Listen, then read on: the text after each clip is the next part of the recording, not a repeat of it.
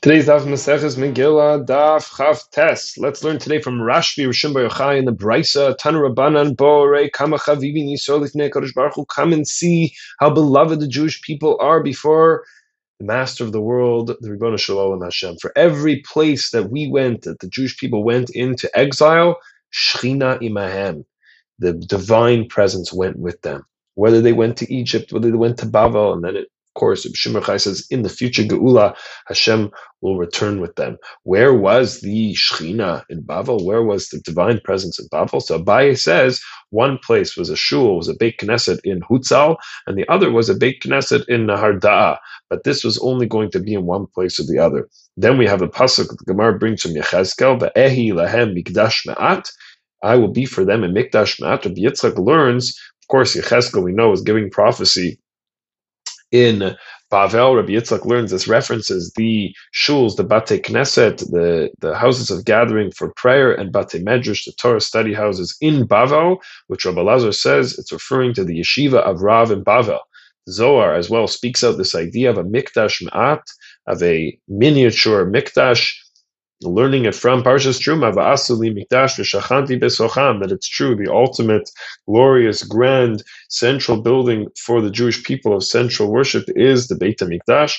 But when the Beit HaMikdash was destroyed, that idea was condensed and constrained inside of the Mikdash Ma'at, known as the Beit HaKnesset, the Beit HaMedrash, says the Zohar as well. We can have that divine presence found even in our exile. Reza Breidowitz, in his essays, Parshas Vayetze Tafshin Pe'al, connects this whole Gemara with the comment of the Ramban who says throughout Bereshit we have the idea of Maaseh Avot Siman Banim, that the happenings and the events that occurred in the book of Bereshit were going to portend and tell us about future events that would happen to the Jewish people. Avram going down to Mitzrayim was going to be a hint and a remez and a sign for the future galut, for the future exile to Egypt and slavery in Egypt, and many of the events that took place there paralleled Abraham's experience. Yitzchak going to Avimelech, Eretz Pelishtim, was a hint to the exile of Bavel,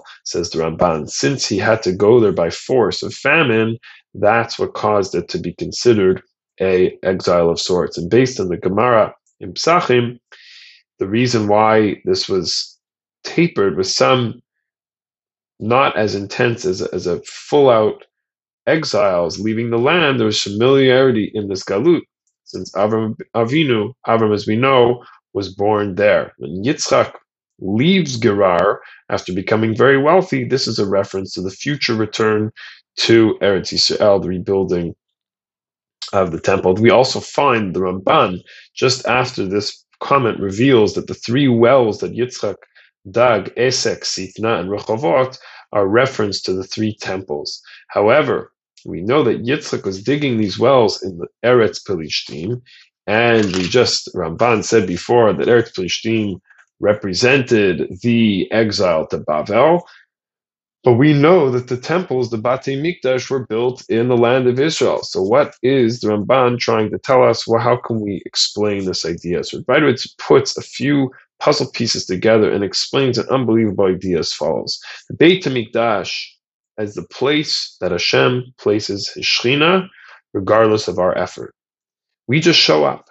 But a Beit Knesset is all about our formation. It's our side of the deal. We create a minyan, and that place that brings the Shechina, that will bring the divine presence, and it will even be in anticipation of the minyan showing up there, as the Gemara in Brachos explains. Therefore, when the Gemara says that Beit Rishon, the first Beit Mikdash, the Gemara in Yuma, had the Shechina, had the divine presence, this was the model, the Taruta to the Elavs. Hashem's presence came from above, was be'etzim, wasn't a function of anything on our part. But by Beit Sheni, the Gemara says, it was lacking in certain concept, a certain intensity of that divine presence. This aspect was missing, but there was an aspect of the Latata, that the Asarami Palim Shechina Mem, 10 people are going to bring the Shechina in there. These are the shuls and the Batei Medrash that are in Galut, that are in exile, hinted to in these wells.